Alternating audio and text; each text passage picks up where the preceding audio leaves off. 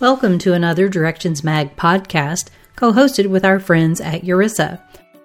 Today we have Dr. Matt Gehrke with the URISA Education Committee chatting with Chris Dunn of GeoVelo about geospatial experts as witnesses. GIS professionals may be subject matter experts in many subject fields that are modeled in GIS, but may also be subject matter experts in geospatial technology.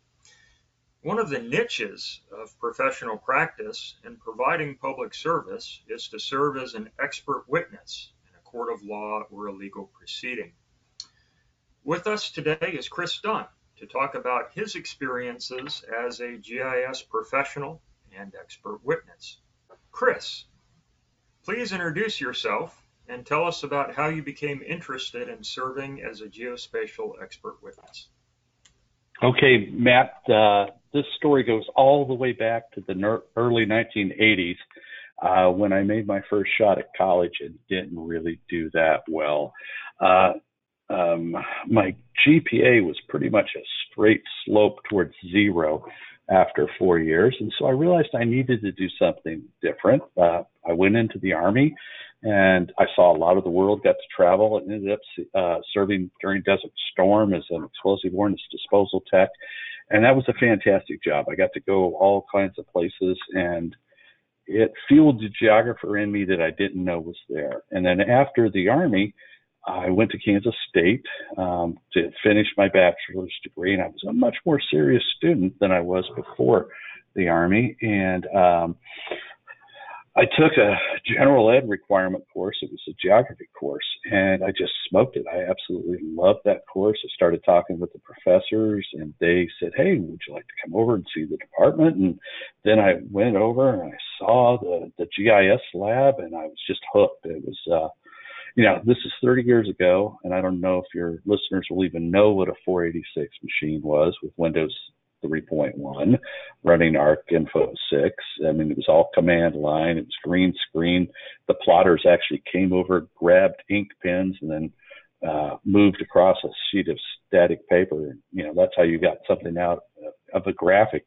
And so they were the early days of GIS, obviously not, all the way back at the Roger Tomlinson early days, but it was a really exciting time. And then I kind of discovered that you could actually make a living in the field, and so it wasn't just a vanity degree. And I got a bachelor's, got the master's, and was very happy and started off on my career. Eventually, after about 20 years of working in the public sector, the city, county, tribal, and federal level, I just wanted to do something more entrepreneurial. And so in 2010, I made the decision to go to law school because I thought it would be a good combination. And I thought that I could somehow work in that, Venn diagram overlap between geography and the law. And when I got to law school, nobody was writing articles about this. There wasn't much case law on it, but it was a really exciting time. And finished my law degree at the University of Missouri in 2014 and passed the bar that summer. And I thought I would work in planning and zoning law for a while, but during law school, I had the opportunity to work on an Innocence Project case where there was a kid who got sentenced to life in prison without possibility of parole at 14 for a murder he absolutely did not commit. And I was asked to make some exhibits for that case, and that's kind of where this all started. And so made the exhibits, testified in court for basically the second time in my life, and had a state's attorney general try to rough me up, but the testimony survived, and they say it was essential to reversing the finding in his case. And so I was kind of hooked. It was using geography for truth and justice. I mean, you can't get more energized than that. So that's how I got here. So what does a normal project look like? Can you walk us through an example from where you were brought on board to the resolution of a case? Sure. My clients, for the most part, are other attorneys. Sometimes they're civil attorneys, sometimes they're criminal defense attorneys, sometimes they're like the legal staff of a state or federal agency. I've also worked for a state public defender's office, and I've done a bunch of pro bono work. And I also worked for the Missouri Humanities Council, mapping some various activities they're involved in. So there is no real typical project, but I can tell you that 90% of the stuff I do will never end up in court. It's more investigatory. It's, running something down for the client, putting together a geospatial picture that they can look at and then make decisions in their case on how they want to proceed. So sometimes it's property boundary disputes, sometimes it's murders, sometimes it's accident scenes, sometimes it's investigatory stuff to find where historic events occurred. And so there's no one real typical case. And a lot of times I'm getting challenges to do things I haven't done with the technology before. And a lot of times, I'll have to say, hey, I've not done this particular thing. And they go, well, nobody else is really working in this field, so could you give it a try? And so I like that because it's always stretching my geospatial skills. When ArcPro came up, that was a stretch for me because I hadn't really had a GIS course in years, and sometimes I'm using SketchUp to do a 3D model that I insert into a GIS, or sometimes I'm using LiDAR, and it's just every case is a little bit different, and they're all exciting. So, excellent. That sounds interesting because sometimes GIS professionals find themselves doing the same things over and over again, and it sounds like how you're able to help is really pull a tool or a technique or a software or an application out of the box where it really fits the particular problem, the particular challenge that right. that walks in the door. And a lot of times I find I'm synthesizing and incorporating the work of others, where I'll analyze how an engineering firm created their GIS, or I'll incorporate the work of a surveyor, or I'll incorporate, engineering plans. And, sometimes you're using old drawings from the 80s that you've got to geo-rectify and then, turn into some kind of vector with some assurances of accuracy. Other times, those CAD formats, and they're just so hard to sometimes bring over into GIS and make work.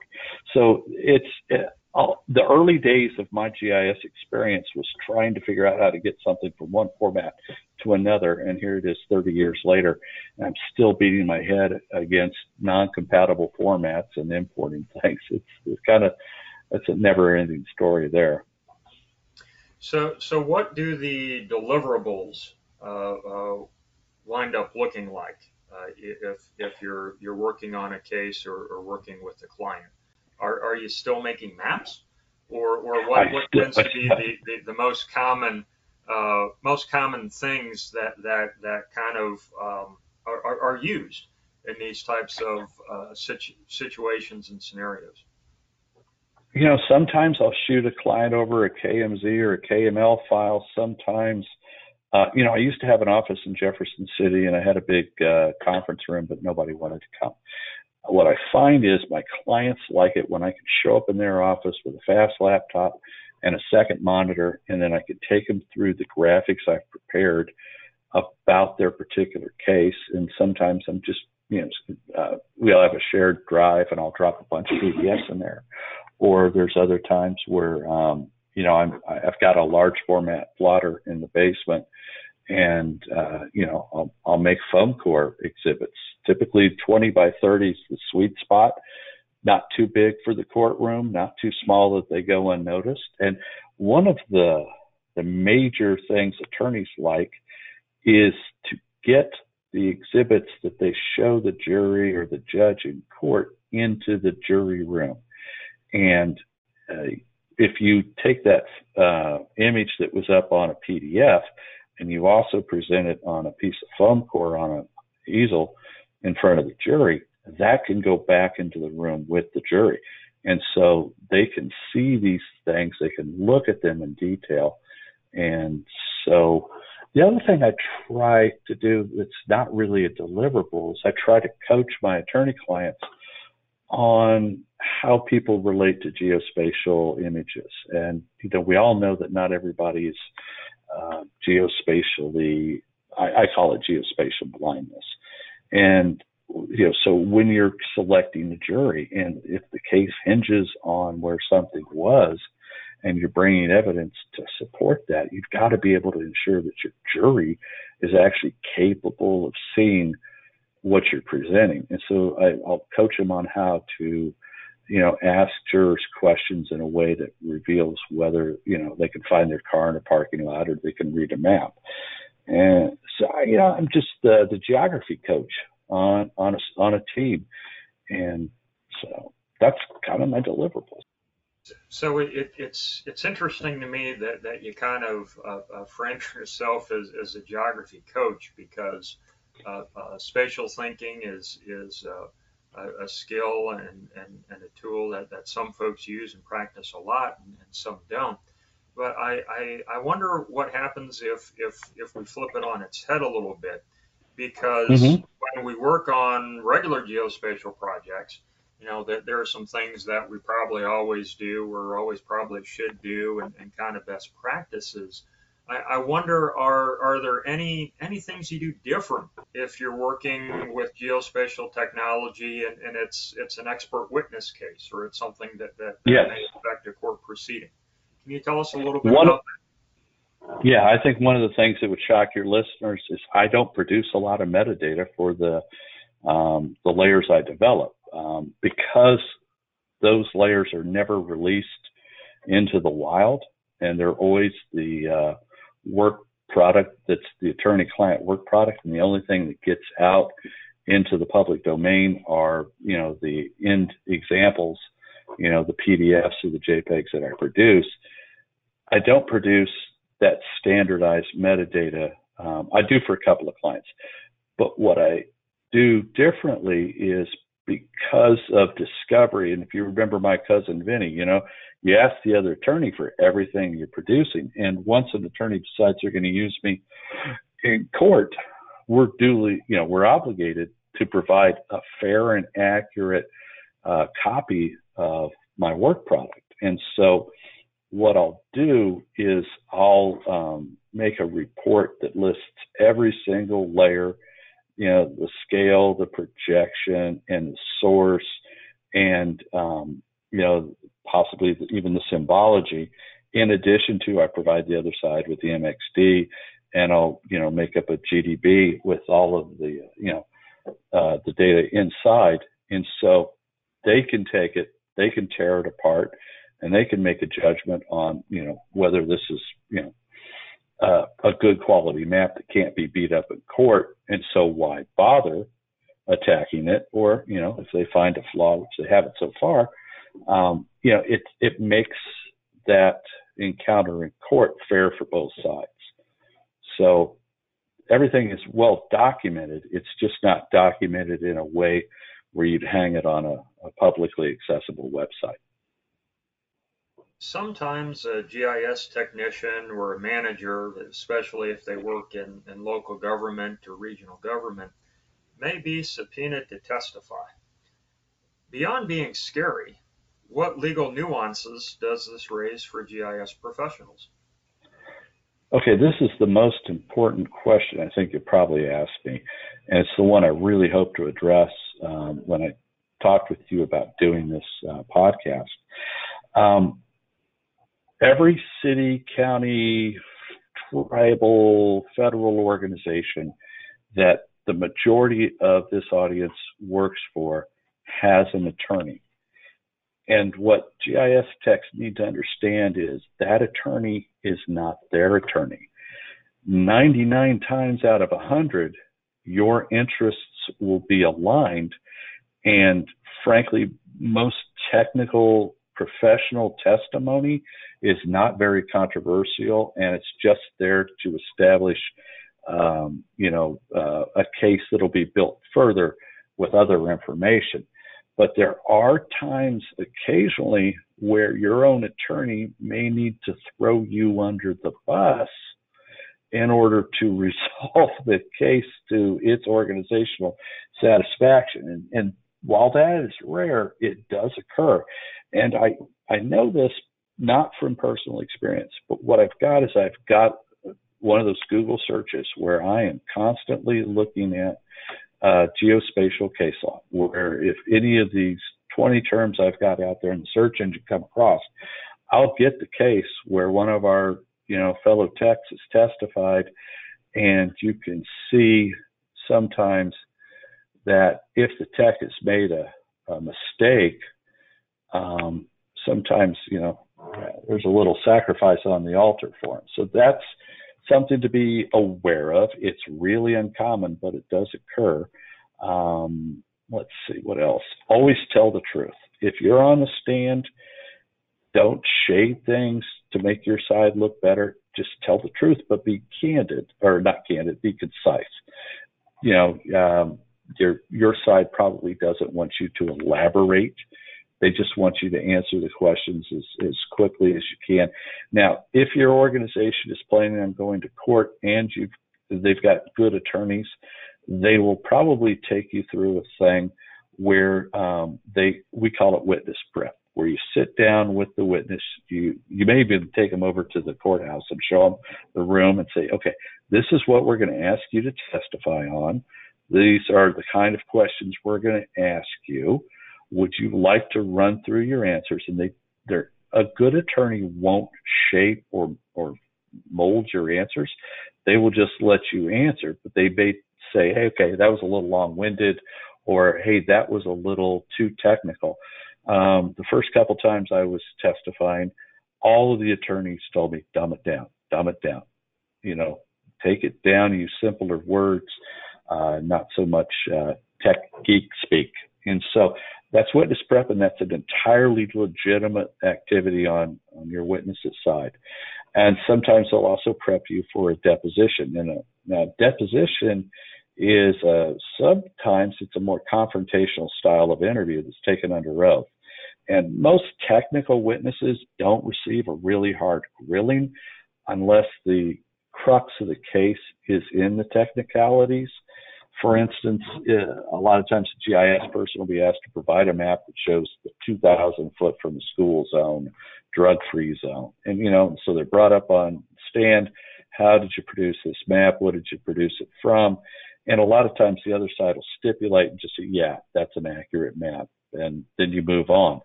But that tech had to be in court to provide foundation for that bit of evidence. And so in depositions and court testimony, you're very unlikely to have a really confrontational TV style, cross-examination by the other side. But you don't have to answer instantly. And if it does kind of take that turn, think about it. Answer slowly, answer accurately, and then concisely. Now, the most bizarre thing I've ever seen in a courtroom was where I was presenting exhibits, and this was a case that involved the state's attorney general's office.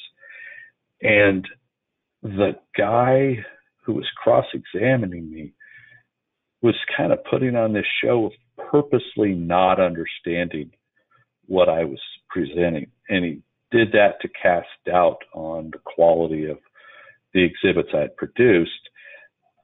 He wasn't very effective. It was like, I brought in a couple of graphics, and he would point off in space, not actually on the graphics, and ask me what was occurring here. And then I'd talk about, well, if this was, an actual 3D model, and that location would be something. And it was sort of like, I don't know how to describe it. It was just incredulous. One of those big words that says, I don't understand what you're saying, and no one else could either. And so that was a little weird, but it has happened in the past. If you're going into court and you've prepared an exhibit and say the sheriff's using something you produced or the prosecuting attorney's using something you produced, you need to know what the layers were, what the projection was, what the units were. You need to know how that was built. And if one of your subordinates built it, they should probably be testifying. Or, if you know something's going to court and you've got the technical skills, you should do it. Or otherwise have the person that created the evidence go in your stead. So let's see, what else can I tell you about? If you're ever asked to bend the truth or to lie on the stand, the first thing you do is make a non-committal answer and you go find yourself your own attorney, because things are getting a little dicey. So that's about it, Matt. What do you think? So that's great. There are lots of good tips, both general for professionals, but also some interesting things to consider if you get into the area of producing evidence or serving as an expert witness. What recommendations or advice would you give to GIS professionals that might be interested in getting into this area and working to produce exhibits for evidence or working as an expert witness using geospatial technology? You've got a golden opportunity to work in an area where you can be radically committed to the truth. You can get up every day and know your work is good, and that no matter what the situation is, you're going to produce the most truthful and accurate exhibit possible and let the chips fall where they may. And the thing is I've worked with a lot of really ethical attorneys. I've never had a single attorney ask me to tip the scale or, have something move the needle. And that has been an amazing experience. I didn't always expect that, but occasionally you will lose a job, a potential job, if you make it very clear up front to your client that you're going to produce the exhibit and the things will be the way they are, as close as you can determine, and that may not always be in their favor. Now, I've had an attorney that's hired me for several cases, and several times I've run the GIS, I've done the investigation, I've gone out with my GNSS stick, and I've had to come back to them and say, hey, this doesn't work for you. And they're accepting of that, because at least they know they can't take that case forward and expect to win. So they go back to their client and say, hey, our initial investigation said this.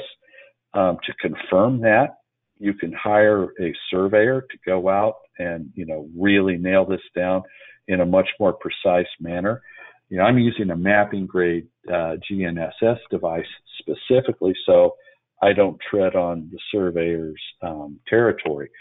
And a lot of the times what I'm asked to do is do that initial investigation, do some geo-rectification of some aerial photos, download some stuff from the state data center, put it all together, and then they'll decide whether, it stands up and they want to invest the money that, it might cost to survey, several sections of ground. I think people are better off if they've got a lot of skills and, kind of the human Swiss Army knife approach to things. You're not going to know how to do everything on every single case. Now, you've got an ethical obligation to your clients to tell them, hey, I've never done this. Several years ago, I'd never incorporated LiDAR into a project, and I had to say, I don't know how to do this.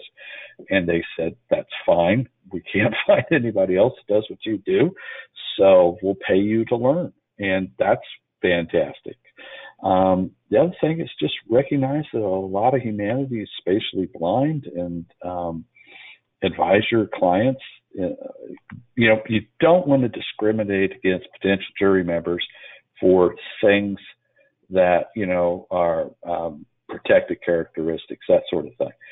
But it is perfectly valid if a case is spatial to suggest that people who can't find their own home on a county map in a rural jury, aren't on the jury. So I think that's a fair way of doing voir dire. Understand that being an entrepreneurial is feast and famine, and that it might take a few years to get established. And unfortunately, you need some credentials behind your name. I know there are people out there that work GIS that don't have much, fancy lettering behind their name, but they're really good. But when an attorney is going to use you in a court of law, they need to be able to, present you as an expert. And in Missouri, the judge decides whether you cut the mustard and whether you've had enough education and experience to be legitimately presented in a court of law as an expert. So the other thing is show up on time, do what you say you're going to do, and clean up your mess before you leave. That's the best business plan there is. Excellent. Well, thank you, Chris, for sharing your thoughts on geospatial professionals serving as expert witnesses. And thank you for tuning in to this edition of the ERISA Directions Magazine podcast series.